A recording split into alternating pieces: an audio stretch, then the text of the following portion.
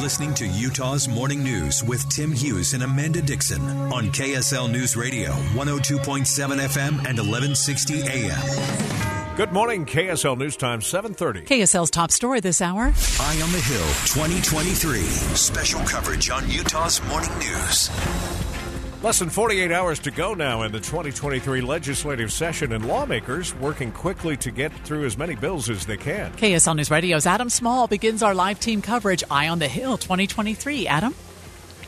Amanda, lawmakers are in crunch time working on bills ranging from water to education to housing. House Majority Leader Representative Mike Schultz tells KSL at Night one of the biggest things they've been working on this year is tax cuts. We did a total combined of $800 million in tax reduction. I got a bill circled on the calendar right now that they just circled to drop the gas tax by 2 cents.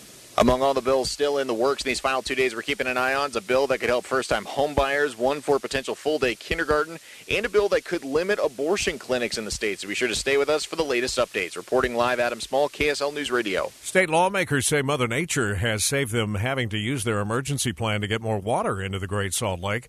KSL News Radio's Lindsay Aerts continues our team coverage. Eye on the Hill 2023. Senator Scott Sandell says they had a plan ready to use emergency water use to increase the levels, especially in the south arm of the lake. But thanks to Mother Nature, he believes that lever can be saved for a year when they might need it more. And that's why he says you may see more water bills this year dealing with long-term solutions. Groups like Save Our Great Salt Lake and the Utah Rivers Council, though, have been critical of the legislature for bills dying that would have increased flow. Bills that have passed this year include more money for farmers to optimize their watering, creating a Great Salt Lake commissioner, and several measures to help homeowners with conservation.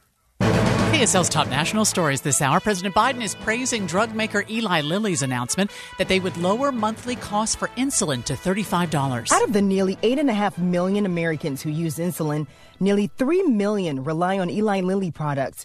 And as prices for the life-saving medication have skyrocketed, many diabetics have been forced to make dangerous decisions to save money. A recent poll by the Kaiser Family Foundation found that a slight majority of Americans want Congress to put capping insulin costs on its list of top priorities. ABC's Faith Abube reporting. Closing arguments continued today in the double murder trial for disgraced South Carolina attorney Alex Murdaugh. ABC's Andrew Dimbert has more. Jury listening yesterday after visiting the crime scene, walking the grounds near the dog kennels where Maggie and Paul Murdaugh were shot. Bullet holes left behind, the property seemingly frozen in time. The state then describing in chilling detail how they say Murdaugh first shot his son, then his wife.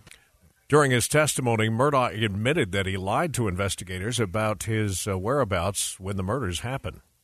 A California couple is suing their fertility clinic after they claim doctors transplanted an embryo that tested positive for a deadly cancer gene, a gene they were trying to avoid.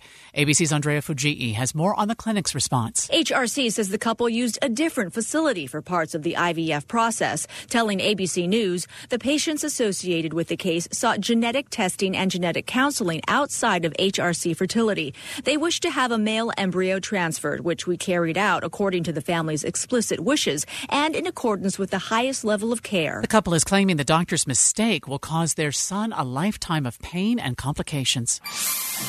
KSL weather now with Matt Johnson. We're starting out pretty cool this morning with lows in the mid-20s, but later on we'll be climbing into the mid-30s. So how does that compare with what normally happens? We're into the month of March, so what do we expect? We typically do 2 days in the 30s, 8 days in the 40s, and 11 days with highs in the 50s, 8 days in the 60s. Hey, wouldn't that be nice? 2 days in the 70s, and we average 1.75 of precipitation and how about 5.9 inches of snow typically during the month of March. 70s feel so far from reality here.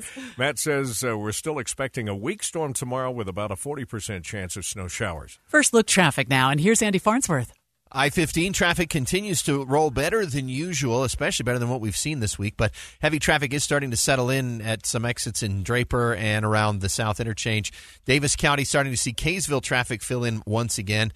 But it's been pretty quiet for most everybody. Freeways and city streets, it's certainly a better drive, especially in Lehigh and Bluffdale, than it was yesterday. I'm Andy Farnsworth in the KSL Traffic Center. The U.S. intelligence community still thinks it is very unlikely that cases of the so-called Havana syndrome, reported by U.S. diplomats and other government workers, were caused by a foreign adversary. ABC's supervising producer for Global Affairs, Cindy Smith, has more on these latest findings in a new report. There's no credible evidence that a foreign adversary has a weapon or a device that is causing these illnesses. And they said there's no one explanation that can be attributed.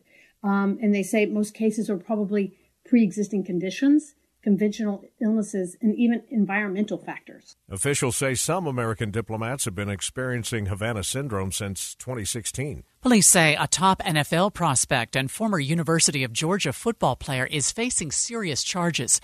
Jalen Carter is accused of street racing and causing a crash that killed a Georgia football staff member. Police have charged him with street racing and reckless driving, both misdemeanors. He was in Indianapolis at the NFL Combine where he canceled his press appearances. Instead, he put out a statement saying he will return to Georgia to answer the arrest warrants, saying there is no question in my mind that when the facts are known, I will be fully exonerated of any criminal wrongdoing. ABC Steve Osunsami reporting. In honor of National Invasive Species Awareness Week, the Department of Natural Resources is suggesting a serving of bullfrog for dinner. According to a 2019 blog, most of the ponds and marshes along the Wasatch Front contain bullfrogs. Best time for hunting is evening, where a quick trip and some listening